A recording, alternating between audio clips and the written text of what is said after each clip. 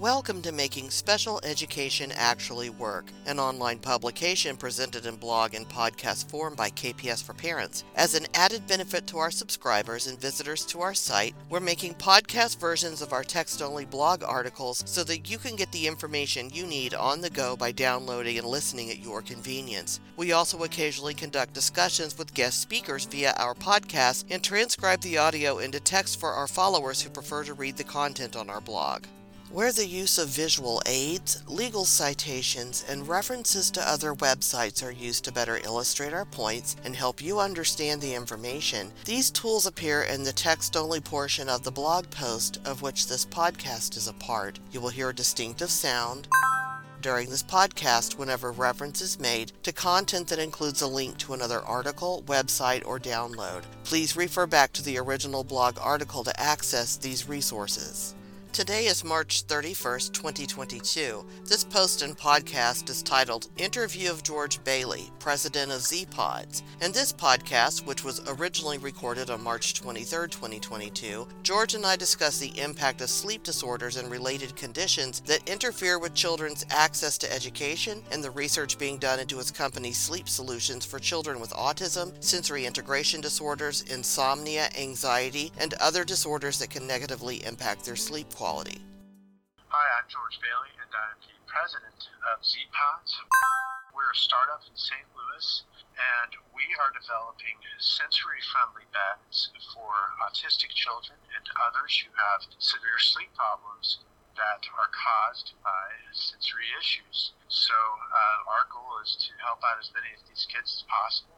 We enjoy it, and That's very cool. And I know that when I was emailing with you guys back and forth when we were coordinating all of this, my first question was, what kind of peer-reviewed research do you have behind what you're doing? Are you doing any kind of studies? And I understand that not only because you were just telling me that you've got a regional center here in California that's already funded your product for one of its consumers, and they're not going to just jump on something unless there's evidence to back it up. But I know that you guys are also participating in some evidence, some studies and whatnot to collect the hard data that speaks to not just whether or not it's effective, but what makes it effective, how is it effective, and what is the science that underpins what it is that you're doing. And so I was hoping to get more information about that from you guys in terms of what's the research currently being done on the efficacy of your solution.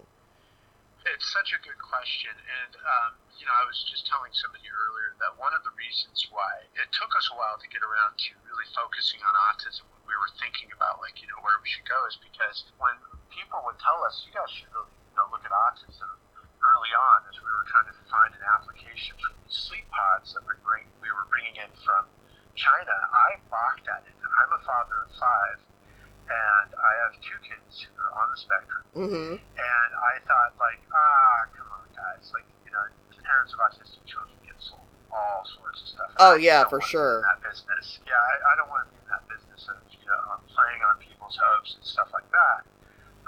And so I initially, when I approached it, I effectively said, okay, wait, I want to take this seriously because we're getting enough feedback that says we should do this. But I started talking to experts in the field and with parents of autistic children and interacting with autistic children with my own. And the feedback was resounding, please try it. And I think that, so I'm going to answer your question in 2 parts. I think that there's intuitive evidence, and I think that there's going to be actual evidence. And the intuitive evidence is kind of based on all of our collective experience. Right, the anecdotal data. Yeah. Yeah. There's some heavy anecdotal evidence that seem to say, these children really value, and I say these as if, there's this kind of one type. Right, there's no monolith, but kids with similar needs, Yeah, these kids tend to love sleeping in the closet, under the bed, and up against the wall.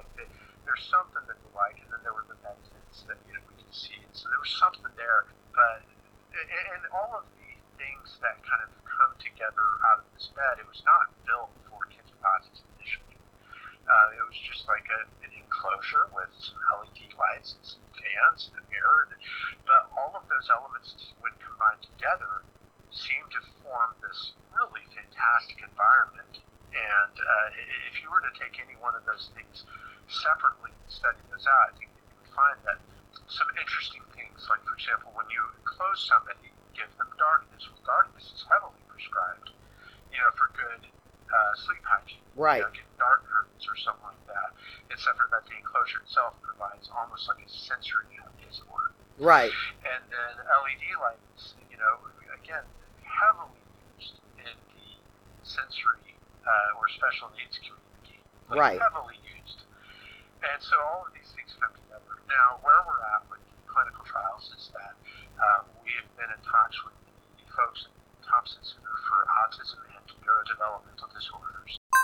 Mm-hmm. The lead clinician for this project is going to be Dr. Christina McCrae, who's published widely on autism and sleep. And that was a must. We needed somebody to do it who's going to ask the right questions. Right. Kind of do what we say. I am trying my best to remove myself from the academic questions as much as possible, to just kind of stand back and let them do their work. Right. Because it needs an honest assessment. And that was my stance from the beginning. Is like, if we're going to go into this, here's how we're going to look at it.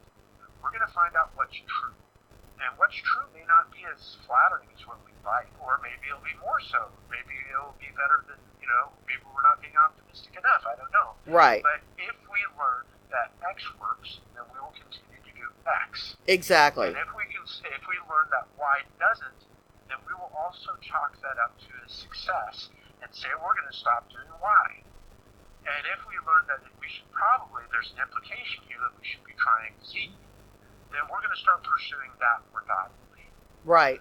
Because I think that it requires that kind of mentality to really test this out. So, well, yeah, I mean, any kind of solution requires that kind of mentality. That's just common sense, which, exactly. We also call scientific method. It's hard to do this as an entrepreneur. When you're an entrepreneur, you're hustling, you're getting out there, you're constantly, you just gotta sell, and you gotta pitch your brand, blah, blah, blah.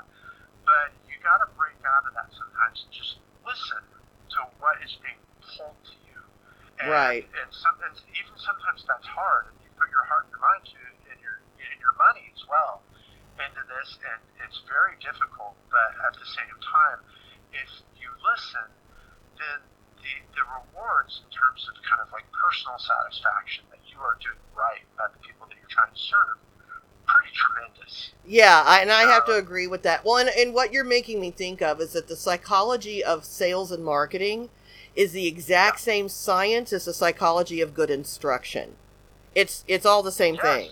It's all the same thing. And so what you're doing is, when you're doing, there's the snake oil salesman kind of, I'm going to sell ice cubes to Eskimos and get people to part with their money for things they don't need.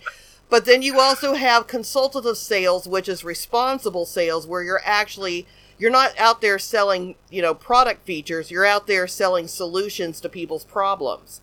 And you're approaching it from the standpoint of, what is your situation, and do I have something that will help you? And if you do, then what you're really doing is, you're not selling the product, you're selling the solution, and the product just happens to be the means to that end. And that's a more authentic thing, and you build relationships with people, and it requires you to listen to what their needs actually are. And this is what they've been, all these sales classes they have people take. This is the message. And this is what you're doing. But it's also exactly the same thing as when you're trying to identify an IEP solution for a kid. You've got to pay attention to what's going on with the kid as a unique individual and match the solution to the actual need. And so there really is no difference between consultative selling and IEP development when you're talking about matching solution to need. And I love that perspective. And, it's interesting because I found myself in a few situations where I've actually explicitly told the parent, I don't think we're a good fit for you. And I feel like it may feel like a kind of short-term victory to be able to we sold another bed. Right. But it's a long-term hurt on the brand if you really are trying to establish yourself as we don't make scientific claims. And no matter what, here's the crazy thing, it's no matter how many times I say that, we are not making any, medical claims. Right. There will be parents who read onto what we're saying medical claims. Right. like because the hope springs eternal, and they're looking for a solution, and this sleeplessness of their child is causing them genuine distress.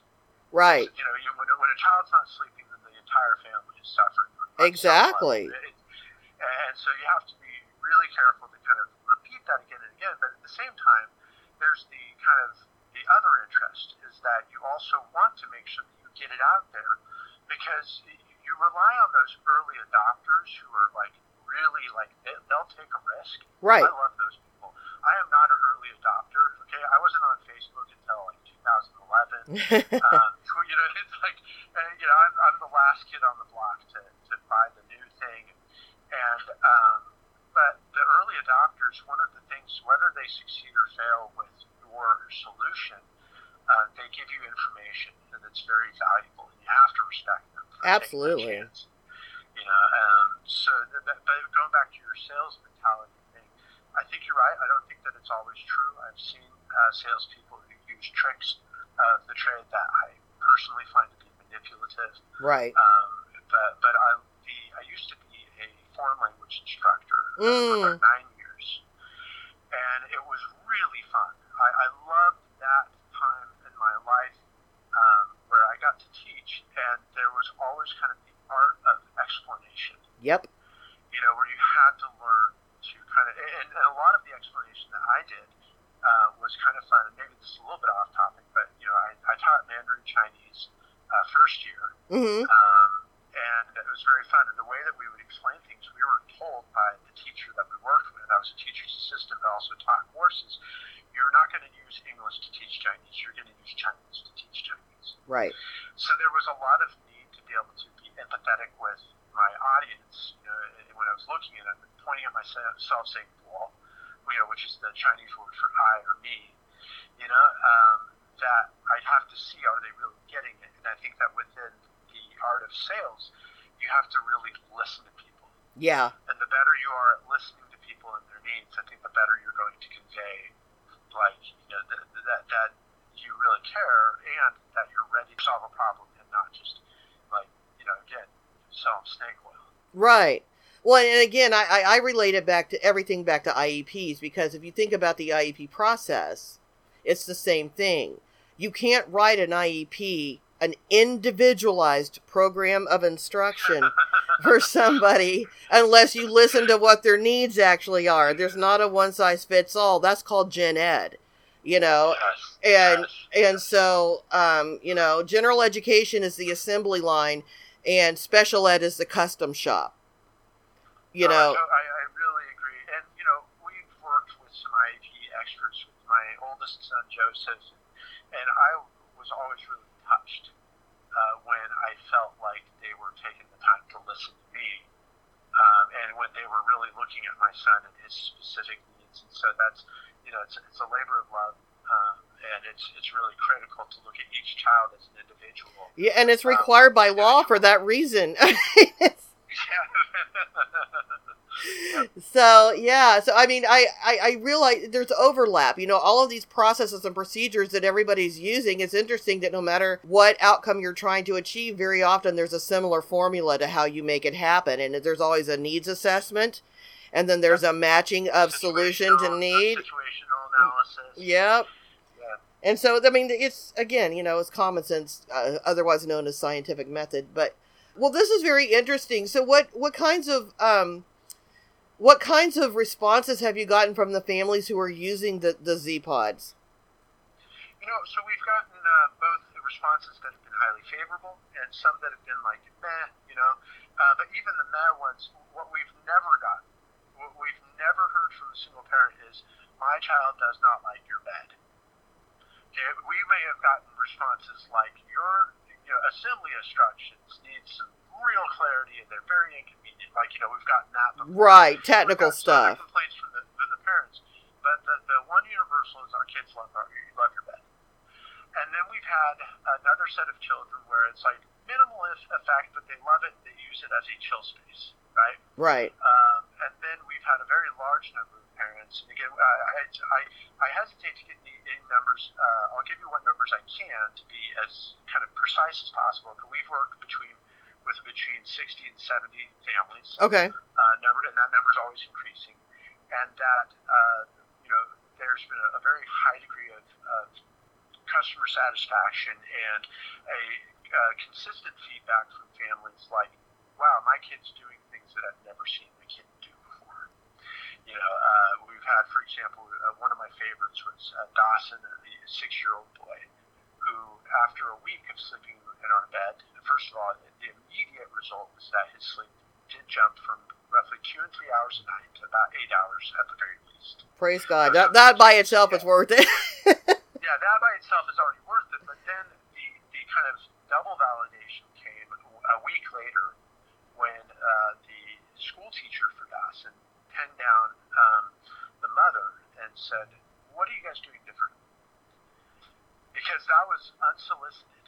Right. Parents, one of the things we have to be really careful about as we study this is that parents who take the time and the trouble to purchase one of our beds have a bias towards, believing that they made a good decision. Right.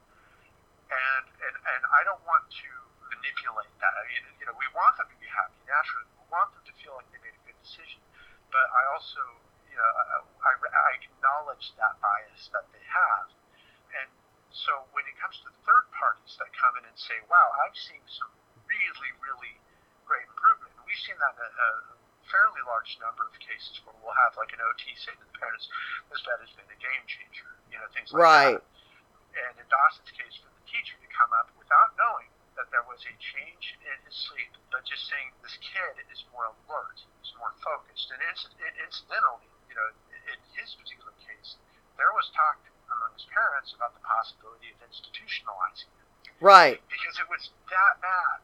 Yeah. And Dawson's not a bad kid. We know that. And, but anybody who has underslept so severely is going to have severe behavioral problems. Right. The sleep has incredible value for the brain, for the body, for cognition. It's neurologically necessary, and it's part of human survival. You have to go through that, or it will make you literally ill. And it sounds kind of funny, like trying to sell sleep. We're not selling sleep per se. We're selling something that we hope will cause more sleep. But it's almost a little bit kind of funny to hear myself like, oh, now I've become one of those sleep preachers. Yeah. Like I'm reading these books about sleep, and I'm like, these guys are all really into sleep, and then I say the same thing. It's almost like talking about water. Right. Like, wow, have you ever seen the rejuvenative properties of water? This is incredible. I know you really have hit on a very fundamental, visceral, survival level kind of need that sadly enough in our society is neglected. And and you're looking at, okay, how do we address this fundamental survival need in these individuals who are struggling with this, who are compromised? And so I think that, I'm always excited to see new stuff, and anecdotal evidence is always a sign that, okay, we need to look into this a little bit more deeply to see, what makes this, for real. So I'm always happy to hear that, with stuff like this, the early adopters are like, oh no, this seems to be doing a thing. And all of it makes sense. Logically and intuitively, you're right. It all logically makes sense. So, but it's still going to be interesting to see what kind of research data comes from it. And, as maybe some grad school student will latch on to it and want to write a paper or something. You just never know. And so... And that's what we're encouraging constantly. It's that we want it to be subject to the scrutiny of empirical data, empirical study. And we also want to urge all companies out there that are trying to provide a solution for the autism community to find ways to get it studied. To find third parties that are impartial to come in. Because you only stand to gain. Right. You may not hear what you think you hear. You may not hear what you want to hear, but you are going to hear what is going to be beneficial. Right. Once you know what you're working with, you can say, okay, well, this is what I know I can do, and I'm going to stay in my lane and do only that. I'm not going to try and be everything to everybody. And there's a lot of value in that. We don't claim that either. There's this temptation to kind of overplay it, like, hey, this is going to do X and Y for your kid's autism. No, we don't know. It's going to be different for every kid.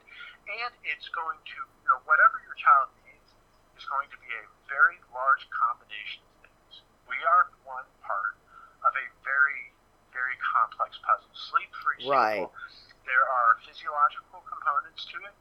Some people can't sleep because of internal, parts of how they function. Right. Others, it's just a matter of really good sleep hygiene. Some have a more selective sleep hygiene, which is kind of in where we play. Mm-hmm. Where they really need that aspect of enclosure. I don't need to be enclosed in something to feel safe. Right. Though then again, I like being enclosed in my home, in my bedroom, and then my life there. Those are some of the things that add to my own personal satisfaction. Right. Where I can calm down and initiate sleep. But some kids, they just thrive on it. Right. And you're making me, the word proximity pops into my head. Proximity to the wall. How close are the walls to me? If you feel safe within your house, you're still within a structure. But if that feels too spacious and you need to have the walls closer to your physical presence to really feel that enclosed feeling, then that would to me say that some individuals need the walls in closer proximity to their physical beings than others. And again goes to everybody falls on a spectrum of some kind in every aspect of development, one way or another. And this is just the one that you happen to be dealing with. And some kids actually need. So our bed is it fits a twin size mattress, and it's about 3 feet tall on the inside. Mm-hmm. So it's pretty big. I can sit up on. I can kneel down, and I'm barely touching my head. Right. And so some kids feel comfortable in that, like they feel it. And I'm wondering, now I'm kind of theorizing, that I wonder if this would fall under the proprioceptive sense. Where you can kind of sense that closeness to something without it being a touch sensation. Yeah, because proprioception is like the sensation of your body moving through space. Yeah. And pressure and those kinds of things. Well, I'm wondering if you're inside of the pod, how much of it is air pressure? Yeah, and if there's an inner air vestibular piece to it as well. Yes. That's curious. Feel really comfortable in that. Other people feel like all they need around them are the warehouse walls of a Costco. Right. Something very large, they're fine with that, So, Well, and it makes you think of our kids on the spectrum that struggle with personal space and getting all up in people's faces, and they don't understand that other people have a personal bubble and you need to step back a few. That's a great comparison. And I'm wondering how much of that is interplayed with what you're dealing with. That'd be an interesting line of inquiry to explore. Yeah. Well, what I'm thinking of, too, is here in California, which I know is unique, because not most states don't have anything, if any other states do. I've not heard of any other states that have it. But here in California, the Department of Education operates what they call diagnostic centers. And there's 3 of them. There's one up in Northern California in Fremont. There's one in the central part of the state in Fresno. And then there's another one down in LA to cover Southern California. And what they do is they're funded out of the state's federal special ed dollars and state special ed dollars, skimmed off the top, and then all the rest goes to the public schools. And so what Diagnostic Center does is they conduct evaluations of students who their local education agencies are having a heck of a time, even going through all the normal assessment procedures trying to figure out what to do for these kids. And what they do is it's an on-site thing where the family will go and the state will put them up in a hotel and give them coupons to like soup plantations. You'll never want to eat there again by the time you're done because that's all they got. And you stay there for like 3 or 4 days while your child is being evaluated by all of these ologists in this facility, while you as the parent are sitting on the other side of the one-way glass watching the whole thing, and you're getting interviewed, and they're just like turning, your whole world inside out to get a handle on what's going on with this kid. And I'm wondering if diagnostic centers wouldn't benefit from having something like this to test with those kids who have those kinds of issues. That's such a great question. Well, first of all, let me say that California has a fond place in my heart. I was born and raised in Hayward. Oh, right on. Not too far from your Fremont Diagnostic Center. In-N-Out Burger, Val's, if you've ever been there, Oh, yeah. In the West. So, great place. But to your point, that's actually, I don't know if we've toyed with that specific idea. I love that a lot. One of the things we have toyed with that we're working on right now, and it's hard to get started. Again, we're very new. We're 3 years old as a company. No, you're babies, yeah. Yeah, we're a baby. 2 years old working within the autism community. Got it. And, but one of the things we would love to see happen is we would like to get more Airbnbs to use these, just in some of their kind of family units. Well, and the point is that, it's kind of like if you go to the mattress store and the guy says, well, try the mattress out, see how you like it. Well, you're going to sit on the end and kind of push it down with your hands. And you don't know what you're doing. It's kind of like, how do I know if this is good? And then he'll tell you, you got to lie down on the mattress. Yeah. And so we're trying to take it to the next level with our idea of putting these in Airbnbs, because then it's like getting inside the bed. We're pretty good at assessing. We've had a number of kids come by St. Louis just to try it out, get inside, and they love it. It's pretty automatic, and they'll close themselves in without being asked to do so. It was actually my son, when he did that, and then lie down, and I didn't know what he was doing in there. I gave him 5 minutes alone, just kind of waiting, and then I was just like losing my patience, and I opened the door, and there he is on his back, with his hands behind his head, kind of very chill, very relaxed, and that let me know, like, okay, that was one of my earlier signals we're on to something. Well, the point is that I can observe that for 5 or 10 minutes, or I could do it overnight. Right. And know with a lot more confidence. It's like an opportunity to try it out. That's interesting that you would say that, because separate from what we do in special education, I have a whole other program that we run that's devoted to sustainable living and food security. Yeah. And that's great. Yeah, and so it's all evidence-based instruction. It's a Learn and Grow educational series. But what we're looking to do is build these learning centers where people can come and stay in a sustainably built structure with gray water recapturing and composting toilets and all these things that sound scary but really aren't, and try it out for a few days. Yeah, and our ultimate goal is to, at some point in time, what's the point of convincing people to live this way if there's no place where they can go live this way, is we also want to be able to do affordable housing that's sustainably built with all of these same technologies. And so that if they go and they do a trial through Airbnb at one of our learning centers that we are looking to build in the future, that they go, oh, I can deal with this. This isn't gross. This is still really bougie. I can handle this. Then they can, there's a place for them to go buy into a home that has all of those things, because right now it's all the DIYers who are doing that. And not everybody wants to build their own sustainable house. Lots of people just want to go buy a house and move in and be done with it. But there's no sustainably built homes in neighborhoods like that. And so it's the same concept of, if you go and try it out first and then realize, hey, this is cool, and you see benefits from it, then you're like ready to approach it for real and incorporate it into your actual lifestyle. And so I think that that's something you are doing that's in common with what I'm doing in this other program I have. And that there's a lot of value of having that Airbnb experience out there for people to try things that are new. It's something that I don't think Airbnb realized when they first started that they were going to create. But it's, there's now all of these places, and now they have experiences. In fact, our Learn and Grow educational series, we actually do classes through Airbnb experiences. For one thing, it's a lot more affordable to do it that way for us, because Airbnb will insure all of the events that we conduct for up to $1 million per event. Oh, wow. And so that means I'm not having to go down and get a certificate of insurance every time I'm conducting a class. And the owner of the property where I'm doing my classes is like, oh, thank God I'm not going to have to file a homeowner's claim if somebody trips and, sprains an ankle while they're walking through the driveway or something. There's all of these advantages to using Airbnb to create these novel experiences that people can test out for just a few days without having to change their whole living experience. And then if they decide, oh, this was worth it, okay, it is. This is like a living test, and I think that's huge. I think that there's a lot of value in that. So that's exciting.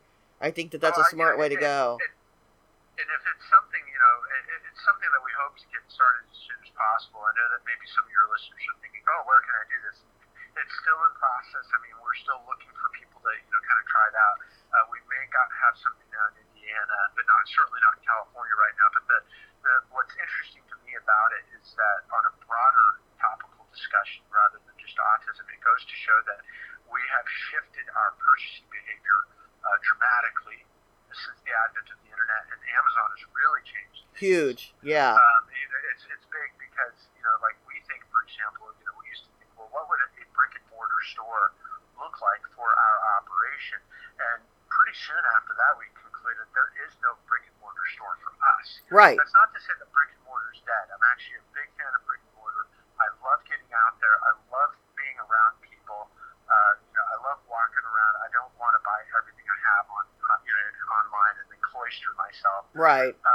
But that being said, this specifically, it's a big product, and it has, you're going to consider it more like you would buy like a car. Right. Which candy bar you're going to select in the store. Right.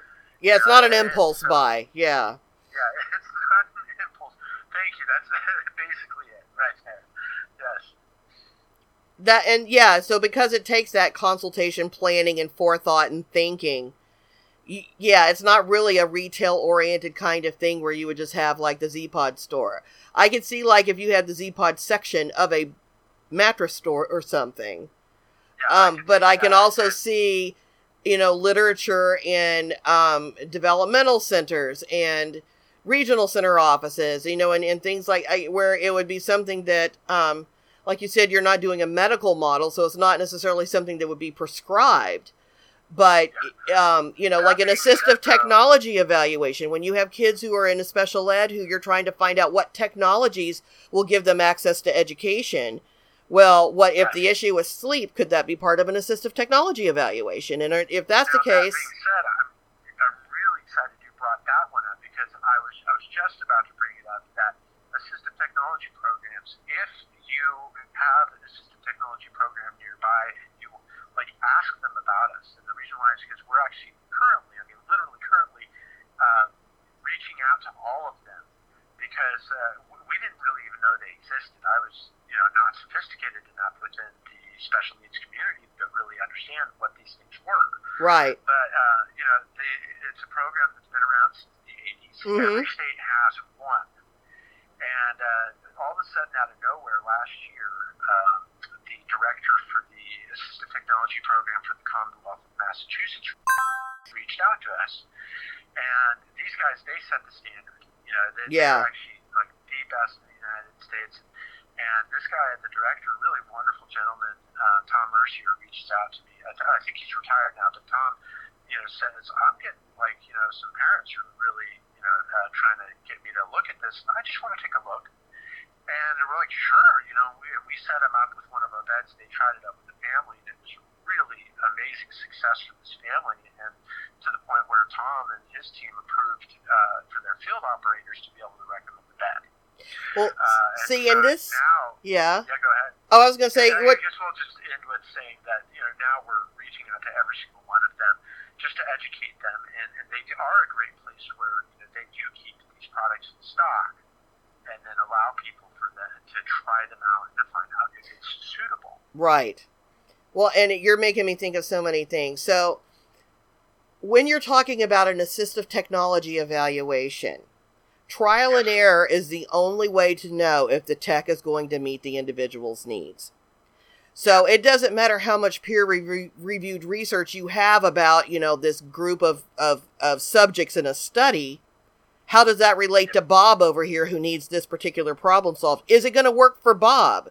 And so you have, you end up with a study where, N equals 1. You've only got one subject when you're doing an evaluation. And you're doing individualized planning. And whether you're talking about special education or developmental services, whether it's through a state DDS or they outsource it to regional centers, it varies from state to state, or you're talking about the Department of Rehabilitation, which is to employment what special ed is to education. And you're talking about 18 and older now and adults with disabilities. And if sleep deprivation is an issue that prevents them from holding down a job, Is this an accommodation the Department of Rehab might have to buy somebody to keep them employable? Yeah. And so there's all, and it's all individualized planning. Everybody gets an individualized plan of something, some kind. So if it's regional center, it's an individualized program plan, an IPP. If it's special ed, it's an individualized educational program, IEP. If it's Department of Rehab, it's an individualized plan for employment, IPE. But they all start with that I. And it's always coming down to the assessment of that individual person of what are your unique needs and how can we meet them. And when you're doing AT evaluations, again, it's trial and error of let's try this tech with you and see if you benefit from it. Then really bottom line, that's the only thing that works in an AT eval. And that's just as scientifically valid as 1,000,001 research studies about a bunch of random people that doesn't have anything to do with the one person you're trying to serve. So I think that if you connect with all of these publicly funded agencies that have to do individualized programming, then your support data is going to come from the instance by instance individual assessments of, you know, how many of these individuals benefited from this tech and what was it about them that made it useful for them? What do they share in common in terms of needs? And what do they share in common in terms of effects? And then you get your aggregate data from that. But you've got to have enough individuals served that way. But I think that might be an interesting way to go because you don't already have to have the published research to necessarily back you up if you've got, I mean, where you're at right now is sufficient. And the fact that you've already got a regional center here in California funding this for someone, and you've got these ATAC assessors from, you know, around the country taking a serious hard look at this from a developmental standpoint, I think that's huge. And that's very compelling. Well, we feel very, very fortunate. And the thing I just, you know, a couple points to hit. Number one, our parents are the secret sauce. Yep. They work so hard. Yep. And they make it happen. Like where we've had success is really primarily because the parents have pushed for this. They see what we're doing. They see the value. They have to do the sales, you know, to these institutions. And they have to enforce the laws with these institutions. Yes. I mean, all of these... Enforce the law.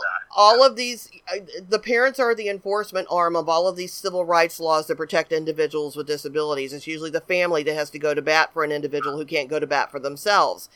And and so you've got the way the laws are written is that, you know, and this is democracy of the people, for the people, by the people. So the way the laws are written is the people are supposed to be able to, advocate for themselves using these systems. Now, how effective that is a whole nother conversation. But the way the system is created, it's on, the burden is on the family. And to drive the process. And these programs exist for their benefit, but they're supposed to go seek them out and avail themselves of these programs and say, here are their needs that need to be met. What do you got?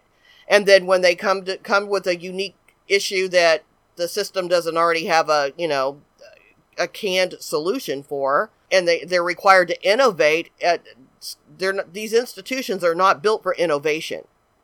They're built for bureaucracy. And so the burden then falls on the parents' shoulders to go, well, now, wait a minute. You know, you're here to serve us. You know, we paid taxes and we've already paid for this stuff. So what are you going to do with the money you've already been given? You know, and so it's, you know, it really is, it does fall on the shoulders of the parents, and not just because they're the secret sauce, it's because they have to be. You know, that's how the system's set up. Because, you know, like no one's going, as much as I know that there are people out there, my son's, you know, people who teach him and mentor him and stuff like that, who love him, they care for him. Right. But none of them love him like I love him. Right. You know, and so you have to fight to be that advocate.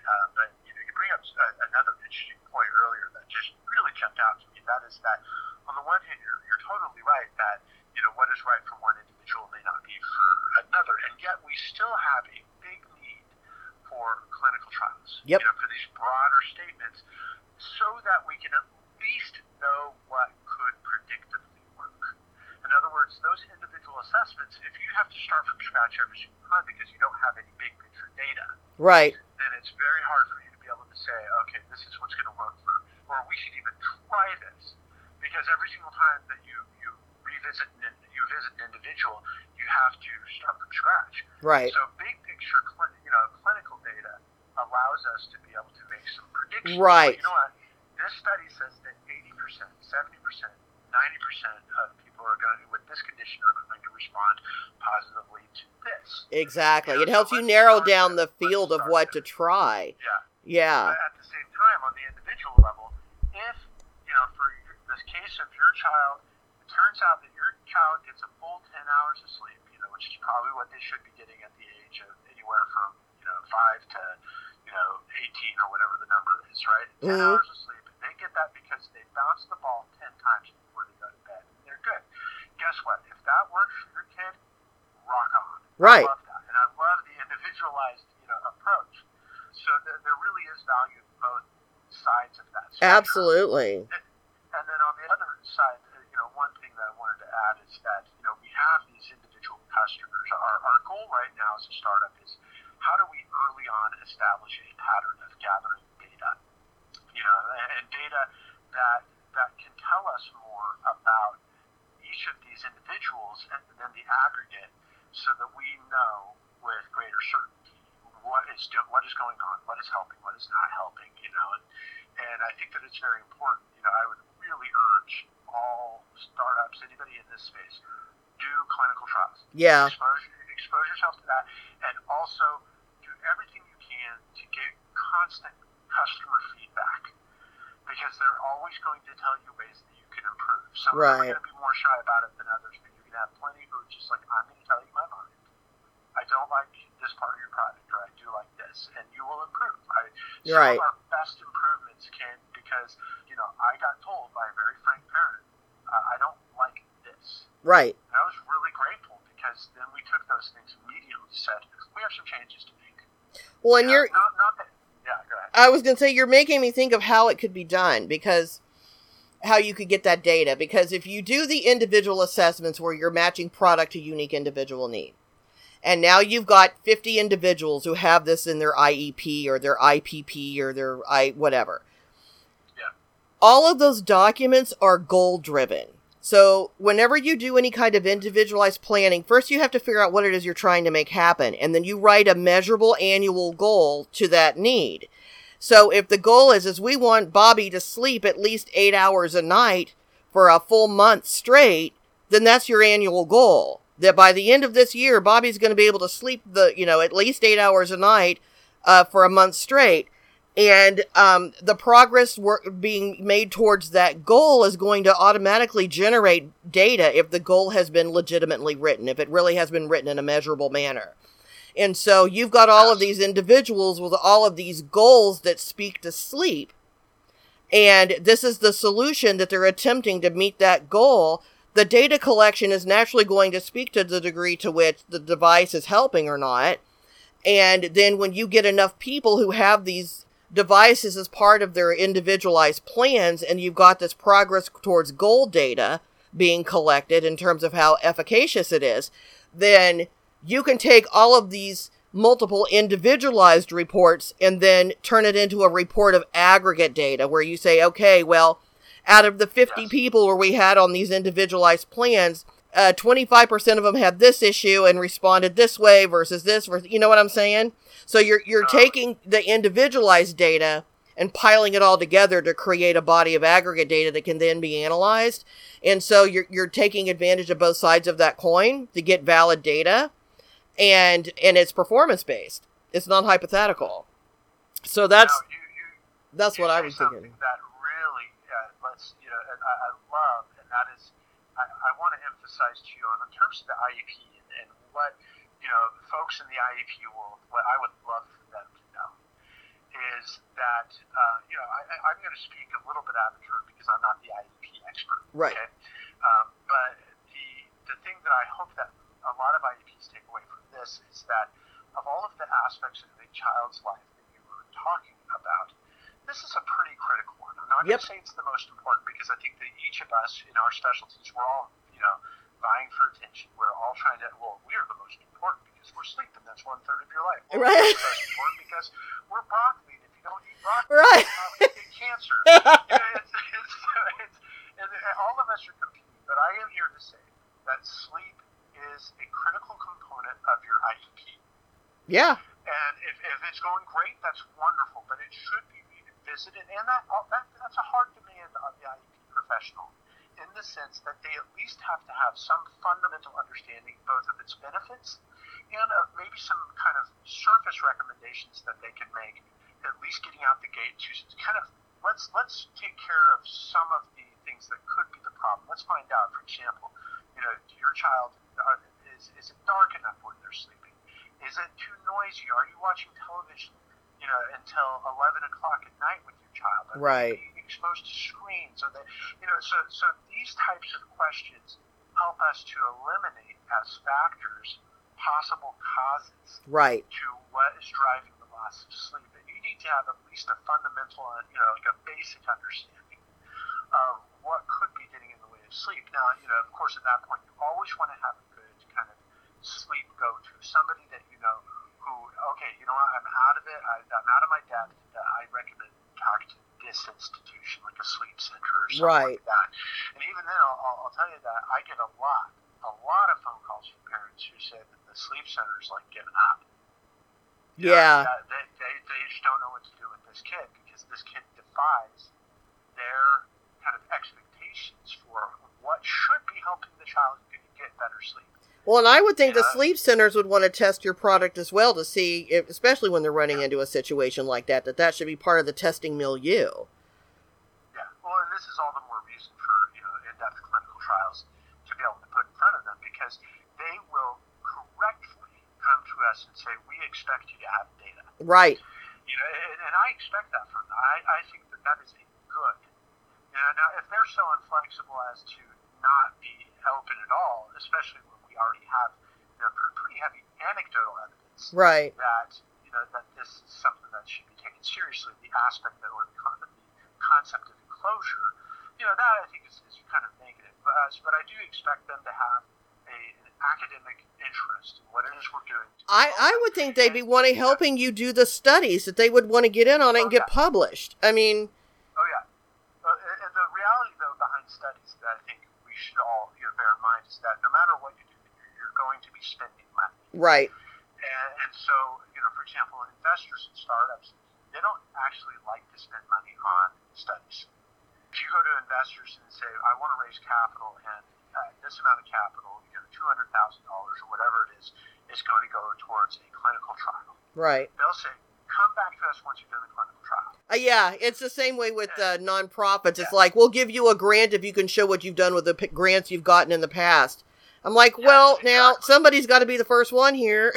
And so you have to look for people who are very invested, not just in the financial returns that you may be able to provide, but the outcome that that they actually love the story that you have. They love what you're trying to create, and so that's where I agree with you that I would love to have more sleep centers try our best to figure out how effective they are, and not just that, but try numerous aspects. It's not like the beds are effective or ineffective. That's not really right. It's like well, how are they effective in what areas? Yeah. Yeah. Well, what about the scent? What about is the smell of the space affecting anything?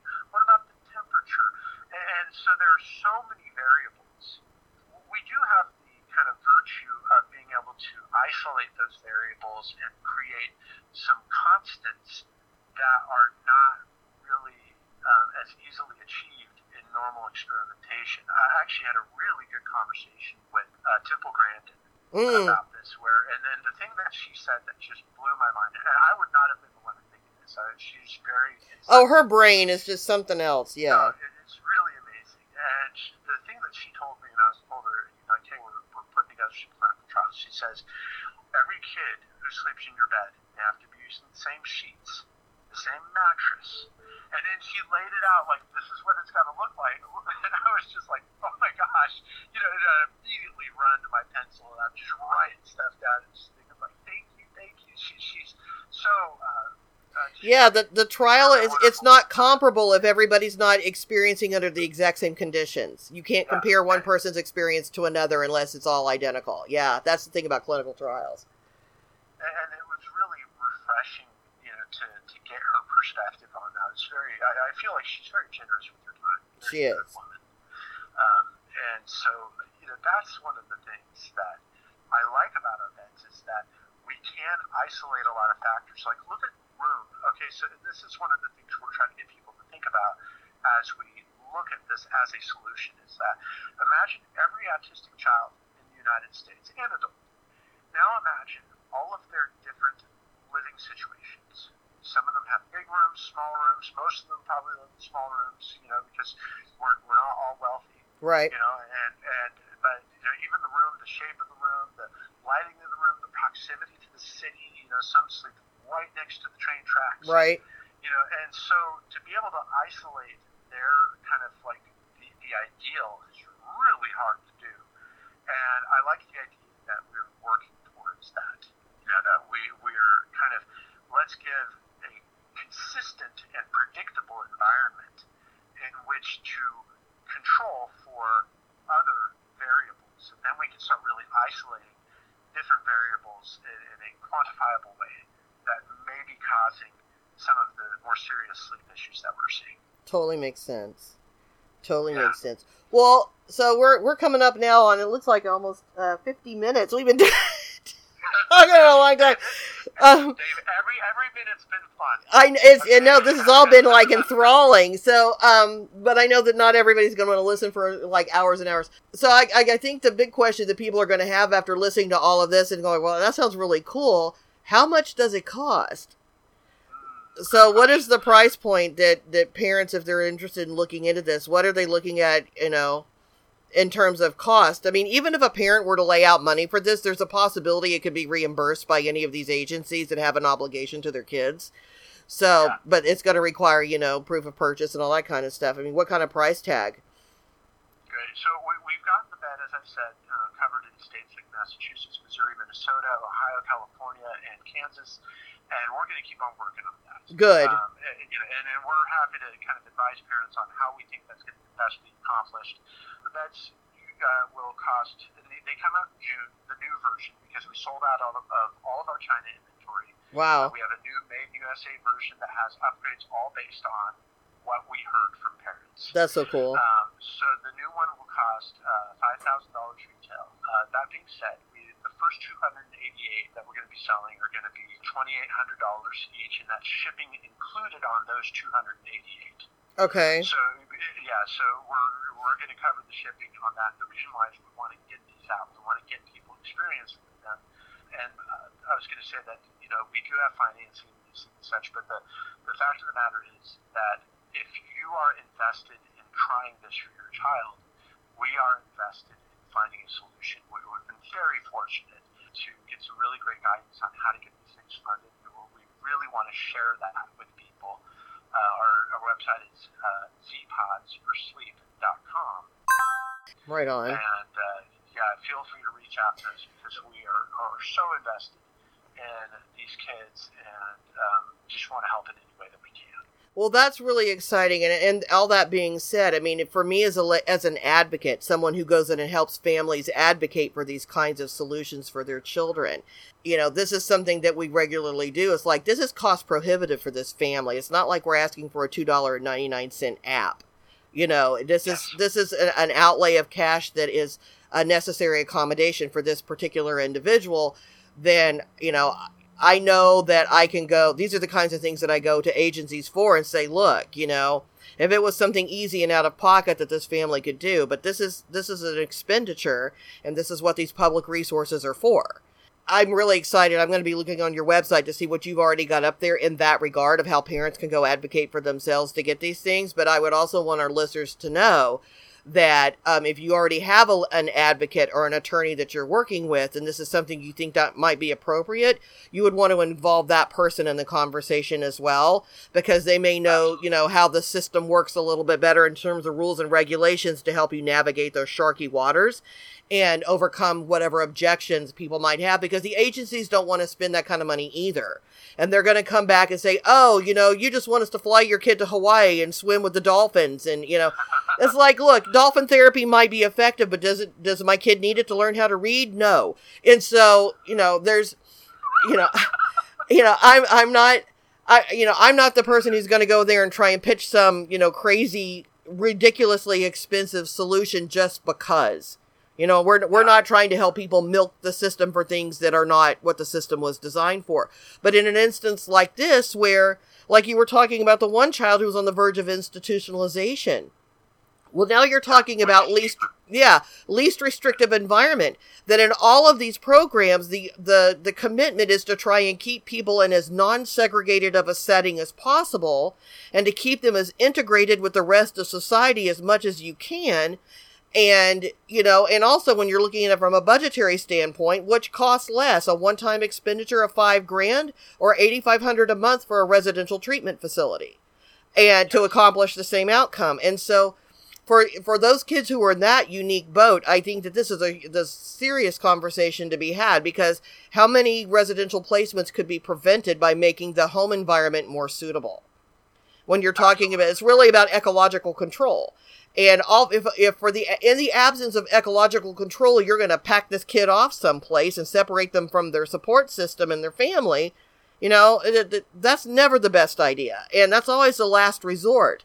So if there's another layer of intervention that can come before that can prevent it, that's always important for everybody in these lines of work to understand and know about, that this could be something that the agencies understand. This is far less expensive than what the alternative is for some of these individuals. And it certainly is far more compliant and less segregationist. And so for everybody involved, it's a better solution if that's the case. And so I think that this is something that other advocates and attorneys need to be paying attention to as well. That this is something they could potentially be asking for if it suits the need. And if so, only an individualized assessment is going to answer that question. And I would be happy to talk with any of those attorneys, formulating strategy and such. It's kind of our joy to be able to help. It's funny, I'll leave you with one last story. I know that we've talked a long time. This one, just about two months ago, I was helping a mother, and I was in a hearing. I was not allowed to speak. And it just, they were asking about kind of like, they're looking for any sort of other low-cost, a solution. And this mom had tried everything. And finally, the kind of opposing counsel, or whatever you want to call them, was saying, well, it's just changing their environment. That's all they're doing. Why not change the room? Like, the room doesn't need to be that big. Or it was something like that. And I was just thunderstruck. Yeah. By what I was hearing. I was like, you were literally advocating that this woman move rather than just pay for the cost of the bed. Right. Oh, yeah. It's like, how can they... Oh, the things I see, the stories I could tell, trust me. I mean, that's like the tip of the iceberg. And it always comes back down to, we don't want it. It's a not out of my budget mentality. Yes. It's a not out of my budget mentality. Short-sighted. Very short-sighted. Very short-sighted. I mean, these are the same kinds of people who would rather criminalize a behavior and stick a kid in juvenile hall than pay for a BCBA to come in and provide a behavior program. And it's like, well, even though it's going to cost the tax-paying public 10 times as much with, like, far more abysmal results to put them in the juvenile justice system, at least that's not coming out of my budget. And it's like, you're going to go home and pay taxes for that? Do you not understand that's coming out of your personal budget? I mean, it's just the lack of wisdom. And so it's like, how did you get this job? You and I are encountering some similar issues, just coming at it from a different perspective. And this has been a very enlightening conversation. This has given me a lot of things to think about. I'm going to have an ADHD spinoff in a minute, and, a 1,000,001 ideas are going to pop in my head. But, well, thank you very much for doing this with me today. I think we've covered a lot of ground, and this is a lot of information for people to digest. I will very definitely make sure that I've got links to all of your stuff. It's going to be something I'm going to be sharing with the other professionals that I work with as well, so that they are aware that this is even an option. And as we encounter these kinds of things in the field, we now know we have got this potential tool in our toolbox that we can at least attempt to see if it's going to work. I mean, so again, trial and error when you're talking about technology. Yeah, you never know, but when it does, it really rocks. I mean, seeing the changes that we've seen, like we're talking about 4 hours of sleep a night, all of a sudden 10 hours of sleep a night. Oh, yeah, any kind of change you can make with respect to sleep problems is always usually pretty noticeable pretty quickly. And so, that part of it, that's the proven science, is that improving sleep quality improves a whole bunch of other stuff. So really it comes down to, where does your product fit into improving sleep quality? Not, so you don't have to prove the sleep quality issue. It's just, it's about, showing how your product fits in with it.